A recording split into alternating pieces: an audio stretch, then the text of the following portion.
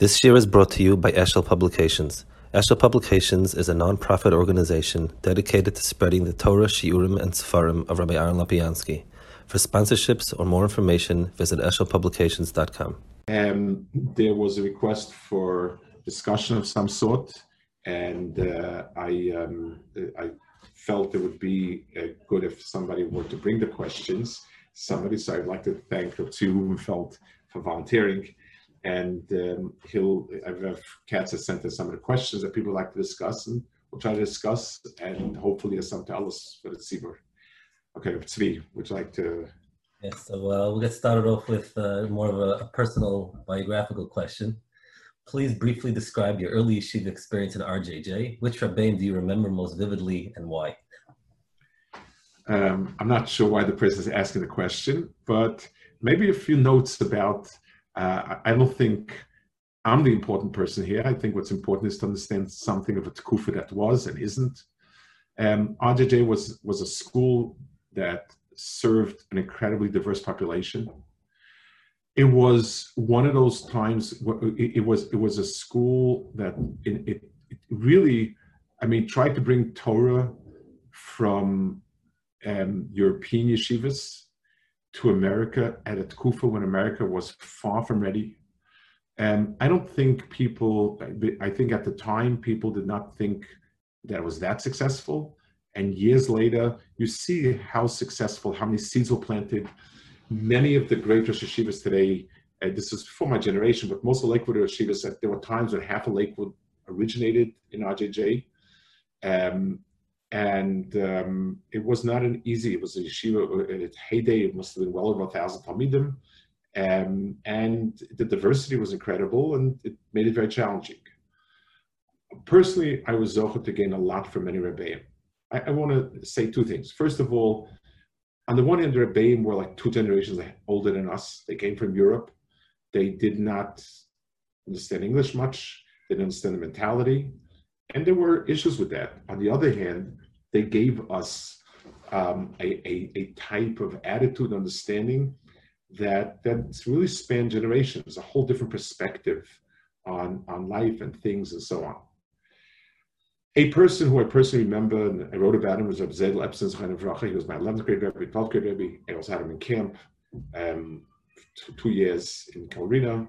And he was very, very, in my most important years, he was my Rebbe. And afterwards, I guess the things about him that shine out are his incredible chachmas ha'chaim and wisdom. He understood people and life in the most extraordinary way. He had no self. Every decision that he said and every advice that he gave was centered around the Talmud. And it's something that, when I look back, such emes, there was nothing, never involved, in his personality was involved. And I think that one of the outcomes of that was he could give an incredible range of advice to different people, to some people who were struggling between not being frum, being frum, the people that were struggling between brisk and some other place, which some people might consider being not frum. But upon him, it was something that he was able to sit with each Talmud and learn and discuss it. He never lost his temper, was always thoughtful, caring. He could be sometimes more strict, sometimes less strict, but the point was you never ever felt that his issues, his emotions, his needs, his she'ifas were ever part of it. So this is a general question. If a person is naturally talented, he's musical, he's artistic, dynamic, is he obligated to find a way to use those talents for Avodas Hashem, even at the expense of hasmad and learning and becoming a Talmid Chacham of the highest caliber possible? If not, then why were those talents given to him? Was that just an asayim? And could it be that the Gedolei Hadar only became great by ignoring other talents that they possess? So I think this really depends on a person. In other words, these are one of those areas where having a Rebbe to help you is very important. But let's use a muscle to it, and we could probably understand at least by drawing some parallels. Imagine somebody's going to school, and the question is, what should I be? And the young man says, I'm talking about not a yeshiva, I'm talking about a school. Young man says, well, I want to be a doctor. And I tell him, young man, you failed biology twice. You are not particularly good with people, and so on. Why would you want to be a doctor? It doesn't make any sense. He says, because I like it, it's very prestigious, and so on and so forth. So we tell him, forget it. You want something that you're good at, naturally good at, it's your talents, and so on and so forth. Now, a person has extremely good abilities. And, he's done extremely well in his biology and understands people, whatever is needed to be a good doctor. And he also is very gifted in music. So when we sit down and discuss his career, I could tell him, listen, you can't be a master of all trades. If you want to be a so-so doctor and an okay musician, pursue both careers. If you want to be an A doctor, a really top-line doctor, you have to give it all you have. And same is true with music. Now, you might, maybe if you have such a craving for music, you might need some downtime with music. You're going to play guitar once or twice a week, but tachlis, if you want to be a real doctor, this is what you have to do. And then the question is, well, why does he have the other talents? I don't know, but whatever I'll do, I'm not going to be able to do the other thing. It's similar sense. There are some people that to tell a person drop everything and become God Lador, I'm not sure this person would become God Lador. So dropping it, when a person makes the din cheshbon with his Rebbe, where should he see himself? So we obviously look at the person's talents.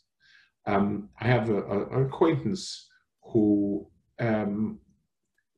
about Kishrin, his Beachwood Kollel was very short, went into business and did extraordinarily well in business. Extraordinary beyond in business, he did very, very well. At some point, even though in his younger years he wasn't so into learning, he got into learning, and when he was in his 40s, he had more chavrusas. His businesses were of the nature where you could just freeze them and they would more than enough support him and his children, his grandchildren. But that would be it. He wouldn't be able to grow more than that.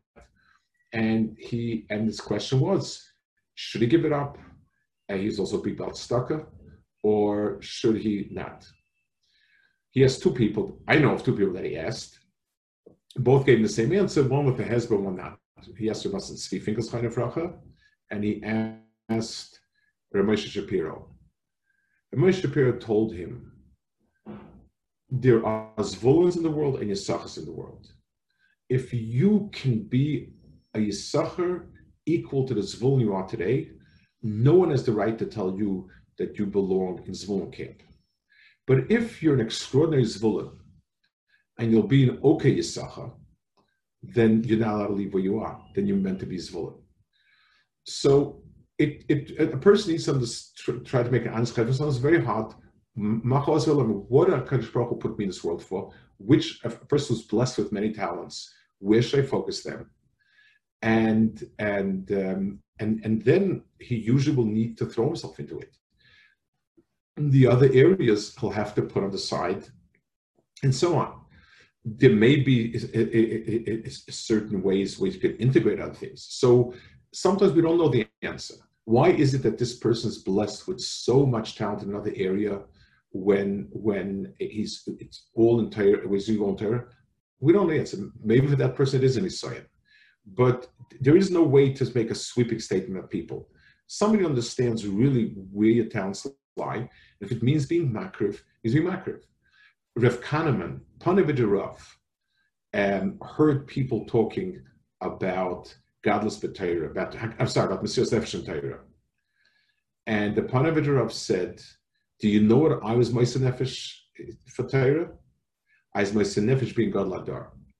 In other words, Panevid Rav felt that he was brilliant, he had his Abbas Torah and it was incredible, but he also was unique in his ability to raise money and to build things and to reach out to people. And he gave up his learning in the yeshiva learning to do that. And he wasn't, he did not remain a noted Rosh Yeshiva learning, but he remained a noted builder of Torah. He made a decision and realized, and he looked around and he said, there are plenty of people that can be the Rosh Yeshiva. I'm the only one that can be the one who's builds Torah. This is my tafkid. So there's it's different situations. So why did HaKadosh Baruch Hu give us such a brilliant cup in learning and so on and so forth? I don't know. So we will never know some of those answers, but a person has to make decisions many times. And we talked about asking the Rebbe. I mean, what are the criteria for this Rebbe that you're asking? Someone that you, a gadol, or it's someone that you want to feel, it's two things. You want to feel that this person has bigger understanding than you have, that his understanding is ruchnius, he's a big person in terms of an elevated person, and you want to understand that he knows you, understands you, and cares for you. Those are the two criteria that you have to, and there are many drachim. Some will come and tell me I should ask Eitzah by such and such a Rebbe. It's not that I don't think that this person is a gadol in Torah or yir or anything, or a smart person. He's not the derech that I'm going on. So whatever Adjach is going to give me, but that's not the natural derech. I have a certain tzur that I was raised and fit into, and I will look for a person that I feel has those two qualities. Okay, so the next bunch are related to more of the current events. Just first, a general question: what's a ben Torah and yeshiva bacher's main responsibility during these times? And you touched on that a little bit during the share part, but right. So I would say for yeshiva bacher and so on, the ability to keep the structure in his life, even when it's not there. If I can give a mashal, it's like, in yeshiva, it's like we have training wheels. It's like we have a walker. We're held tight in a certain framework. For the first time, there's no framework. And the ability for us to give ourselves a framework and to stick with it, I think, is the major challenge. And once we do it, I think there's tremendous bracha in it. I can now do things. I decide that I'm learning this, I learn this. I decide I'm not going to be distracted by that, I'm not distracted by that. So I think this type of inyan, this type of mahalach, I think, is most important for someone in yeshiva. The Gemara says that in the future we're going to thank Hashem for our tzaras, like a man who was stung by a scorpion and so he was saved from a sinking ship. So right. It's more philosophical. Is he going to thank Hashem for the salvation or for the actual pain of this thing? And are the tzaras good, or only because they're going to lead to some good outcome? Is there something intrinsic in the tzaras that we're going to thank Hashem for? So let's. It says in Chazal, in Rashi, that when the bria was created, the tam, eitz, and the pri were shaveh. That if the wood had the same taste as the fruit, when the trees came out, it wasn't the way they came out, and this was some sort of pagam in the bria, some sort of shortcoming. Now, the simple understanding that if I eat the bark of the apple tree, it tastes like the apple, really is not. There are enough apples to go around. Especially now, everybody's getting in these plans, these bags of apples they don't know what to do with. We don't need the bark to eat also. It means something a lot deeper than that. It means the road to get to my goals will taste of it. And let's take an example. Let's take a mashal. If, let's say, I tell somebody, it's hot outside and it's dusty and everything, but if you walk down a half hour, they have great ice cream over there. So I'll make a decision. I'll say, you know what? I guess I'll do it. It's worth it. I'll schlep myself and do it. That's one eifin. Another eifin is somebody is trying to do bodybuilding And in order to, I don't know, to make the basketball team or something that whatever it is a person wants. So somehow in the sweat of it, the person feels the time of, I feel that I'm developing my muscles. I feel that I'm pushing myself. A person who has a business that's very much sliach, and he has to run, and he has to do a deal here and a deal there. It's not, he feels in the hustle bustle, he feels a sort of yigiz kapayim keteichel. That's the type of what it means to feel that in the Yisurim itself will feel the time. If a person were to feel how much he becomes mezuchach, how much refined he becomes because things were difficult, then a person actually begins to feel that time in the difficulty itself. So in the case of the scorpion with that, that's a hard one to see that. But we will see why it was, we'll understand how that pain was helpful. It's something that once we have the real Havana of how it was doing it, so just like this bodybuilder in the sweating and the pushing and the pulling, he feels the geschmack of becoming whatever it is that he's dreaming to become. That's the type of feeling that will happen with Shem. So now, Baruch Hashem, we're starting to talk about opening back up, different states, different rules. What's the Torah perspective? On the one hand, you have the public personal health, and on the other hand, you have the public economic health. Businesses opening, shutting. What's the Torah perspective on how to balance those two and understand the priorities? It's easy to say pikuach nefesh is docha, but Chazal were very makbid on bittul avoda. To me, the economic is very important because at the end of the day, aniyas is mavir personal daitoi, so that's an important health factor. Also, batola Chazal were very careful, for bittul malacha, having people not being engaged in what they're doing. So if a person is zeich and he's engaged in Torah in a real way, ashehu. But if not, those are things. Batolas mevil de shimum lezima. I would say it's a real concern, and therefore there's a way to weigh chashash rachok, chashash karov, but understanding that aniyas does take a terrible toll on people, batola takes a toll on people, and so halachically there are fine points about pikuach nefesh that's karov, that's vadai, that's that a posik needs to weigh, but they're definitely, when we're talking about economic situation, Baruch Hashem, I don't think anybody's going to starve to death now with tzibur, but there are tziburim that are really, that the eating would become very not good, and the aniyas itself would have a very grinding effect on a person. So it definitely has a shikol adas. There's ever a shikol over there, and there are different prices has to be different gradations on muscle. If we wouldn't drive cars, then we'd be a lot safer.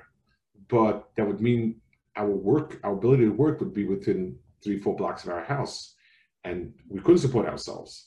So what's the heta? Teretz is there's a derech olam, and this is part of it. Chazal say that a worker is being most nefesh by climbing up on a tree. He's risking his life. That's how Chazal described it. And, that's why you have to be careful about his schar and so on. He's giving you his nefesh. What's the heta to climb on a tree might fall off? Teretz is parnasa. So what's called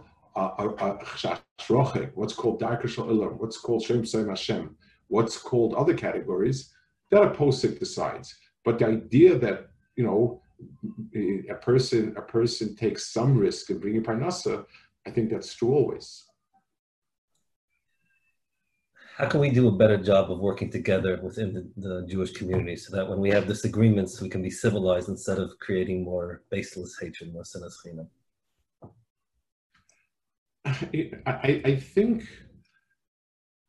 think in a lot of the problem starts when we expect avas chinam and so on and so forth to mean that we all have to agree and we always have to be together and so on. the understanding that even though I strongly think one thing, but the other person's daya is also a daya, I think is important to teach our children to respect somebody we disagree with strongly. There's a story from the Brisker Rav, I think I saw it in one of Meller's books, that was very fascinating. One of the Brisker Rav's children was had a Chassidish acquaintance friend, you know, as young kids, as kids, and he was making fun of this person's Rebbe. Whatever. The Brisker Rav heard it, he smacked him, and he said, "You don't make fun of somebody else's Rebbe."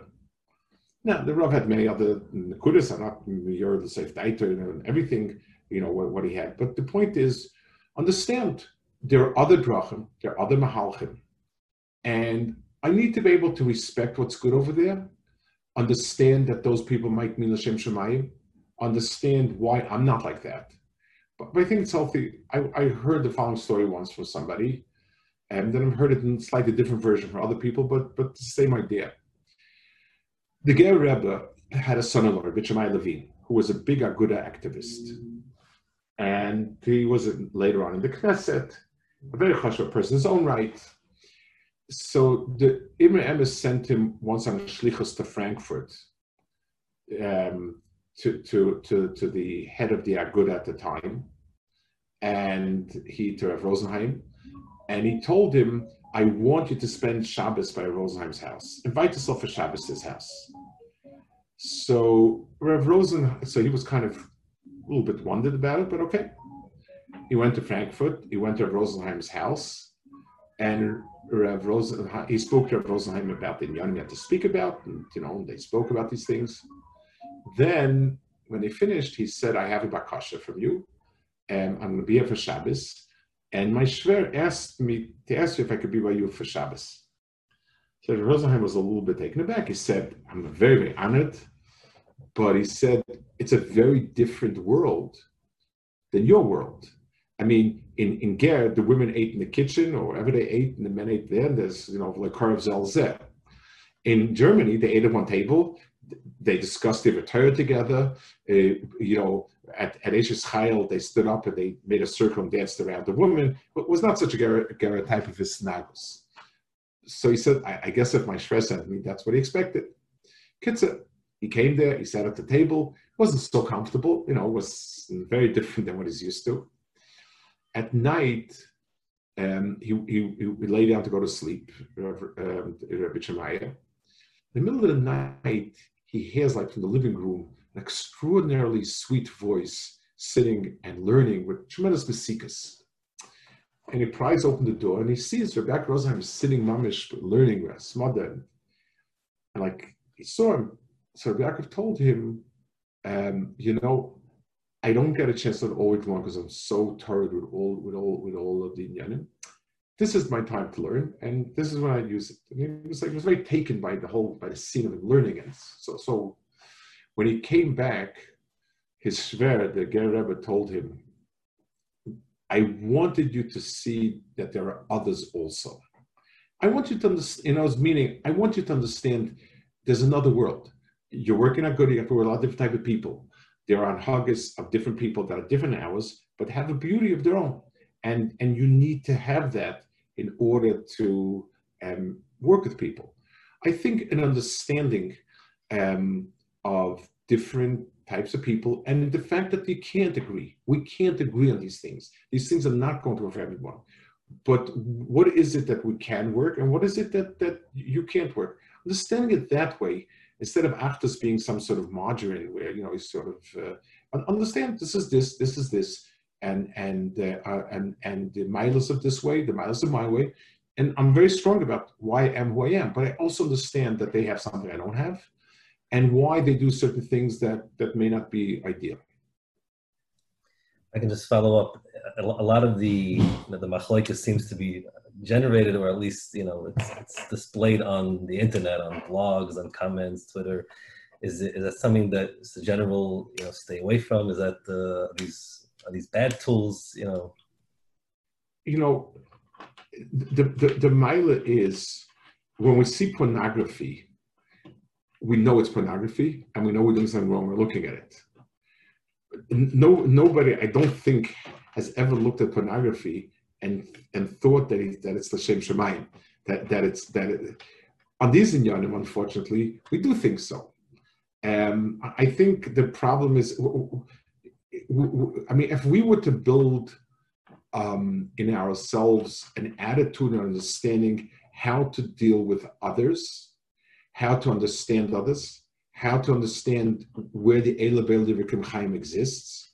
Somebody asked me, a young man, I was kind of surprised 2 or 3 years ago, how do I reconcile two very big people who had very different days on a certain topic? Both were within our circle, so to speak, and yet they had very different attitudes. I said, what do you mean reconcile? They very, very, very much think differently.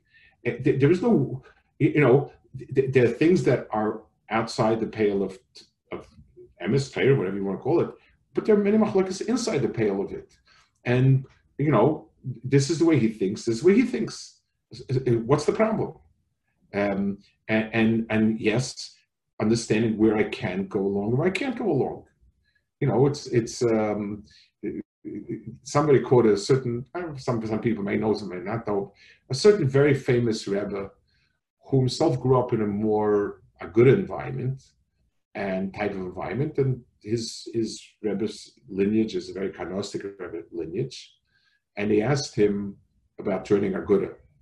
And he said, I would like to join Aguda, but as a Rebbe of this tzibur, I cannot join Aguda. This is the Yisodis of this tzibur. This is the Yisodis of what my grandfather built. And I need to, my job, that. It's a certain approach, it's a certain daya, and it has its emes, and Kollel needs that emes. So some of us are different, some of us are differently.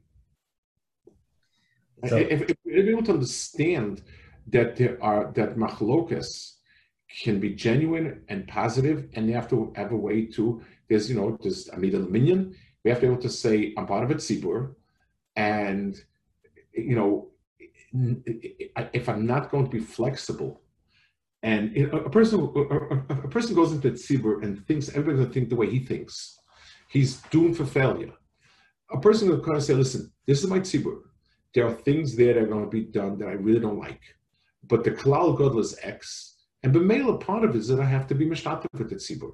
I don't have to think that every sinimik is right, but I do have to learn to deal as part of a tzibur. Many can use it better.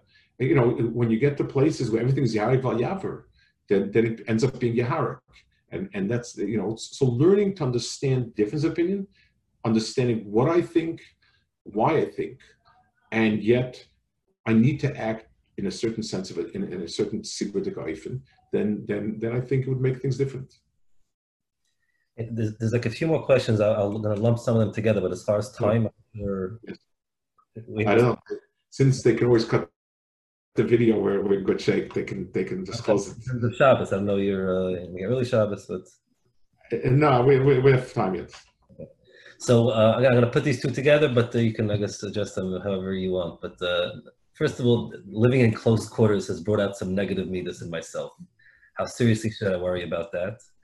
And then in general, what are recommendations for maintaining shalom in the home with everyone over the summer? Day camps might be closed. It's a bit, increasingly difficult. What's the recommendation? So I think as far as the first one, bringing out negative kudas, I would give it a much like a stress test. When a person goes to a cardiologist, he puts him through a more stressful routine, and that will sometimes bring out problems that there weren't. It's a type thing where you thought that you're a very easy, patient, talented person. You get to a point where you're not. It's helpful in being able to see where you need more to work on it.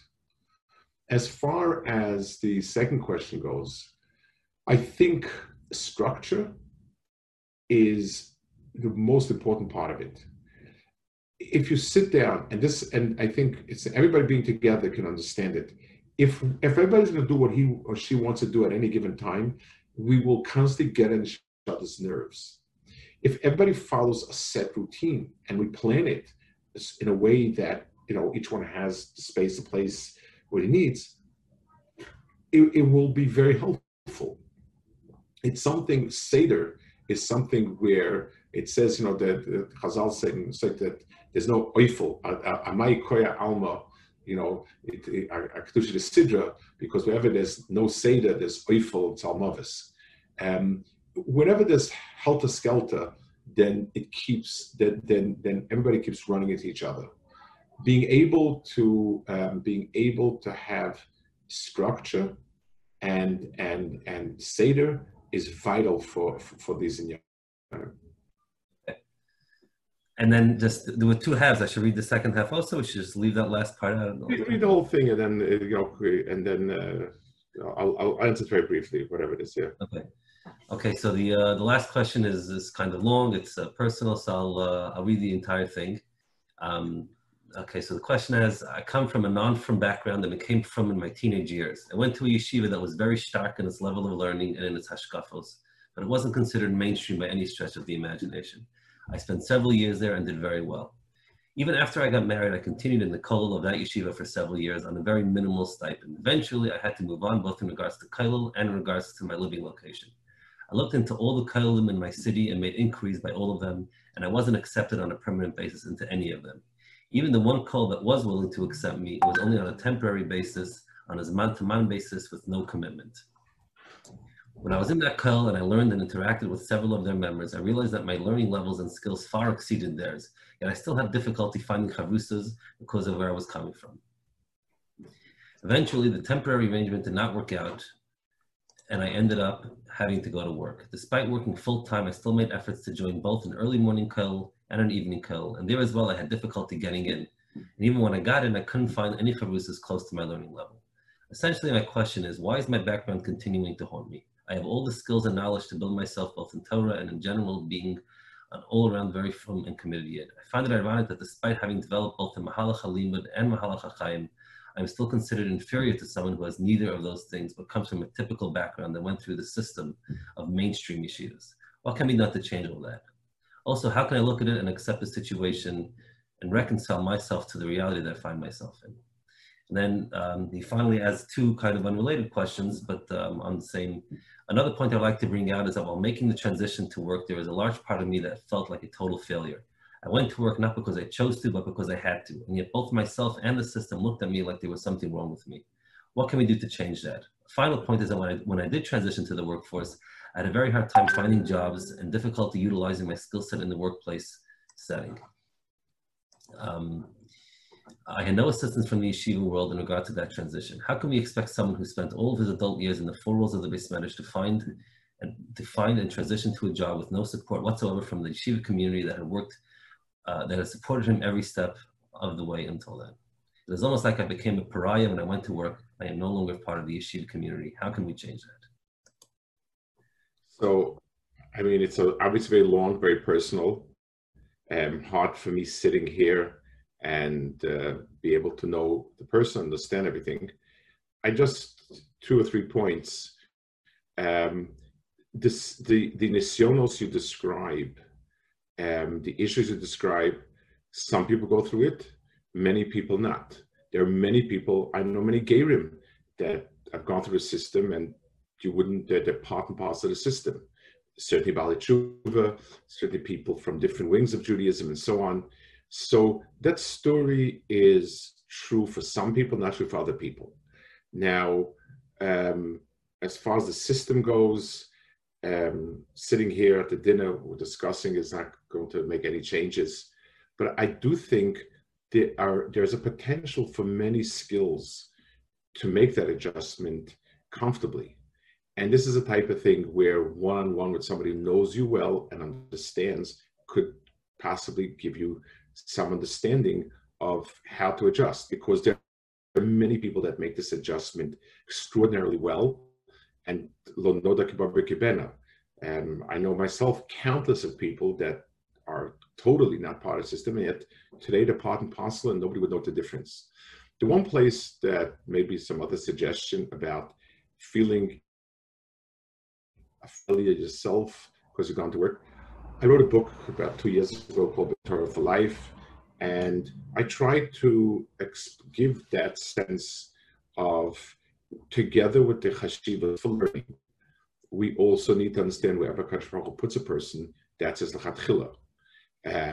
So in society, we respect the Yoshev Aholim, but each and every person has a personal mission of Kadosh Baruch Hu. If it's helpful, I could try to get you this, the save of the book, but that's something also, working with somebody personally understands exactly where that's coming from. It's not an answer we can give as klal or whatever it is. So Bez Hashem, Kadosh Baruch Hu should help that, find a comfortable place, find your rightful place. Kadosh Baruch Hu meant you to be lechatchila, who you are, what you are, where life has led you is lechatchila, and just gaining that perception will make that difference. Bez Hashem. Okay, I couldn't.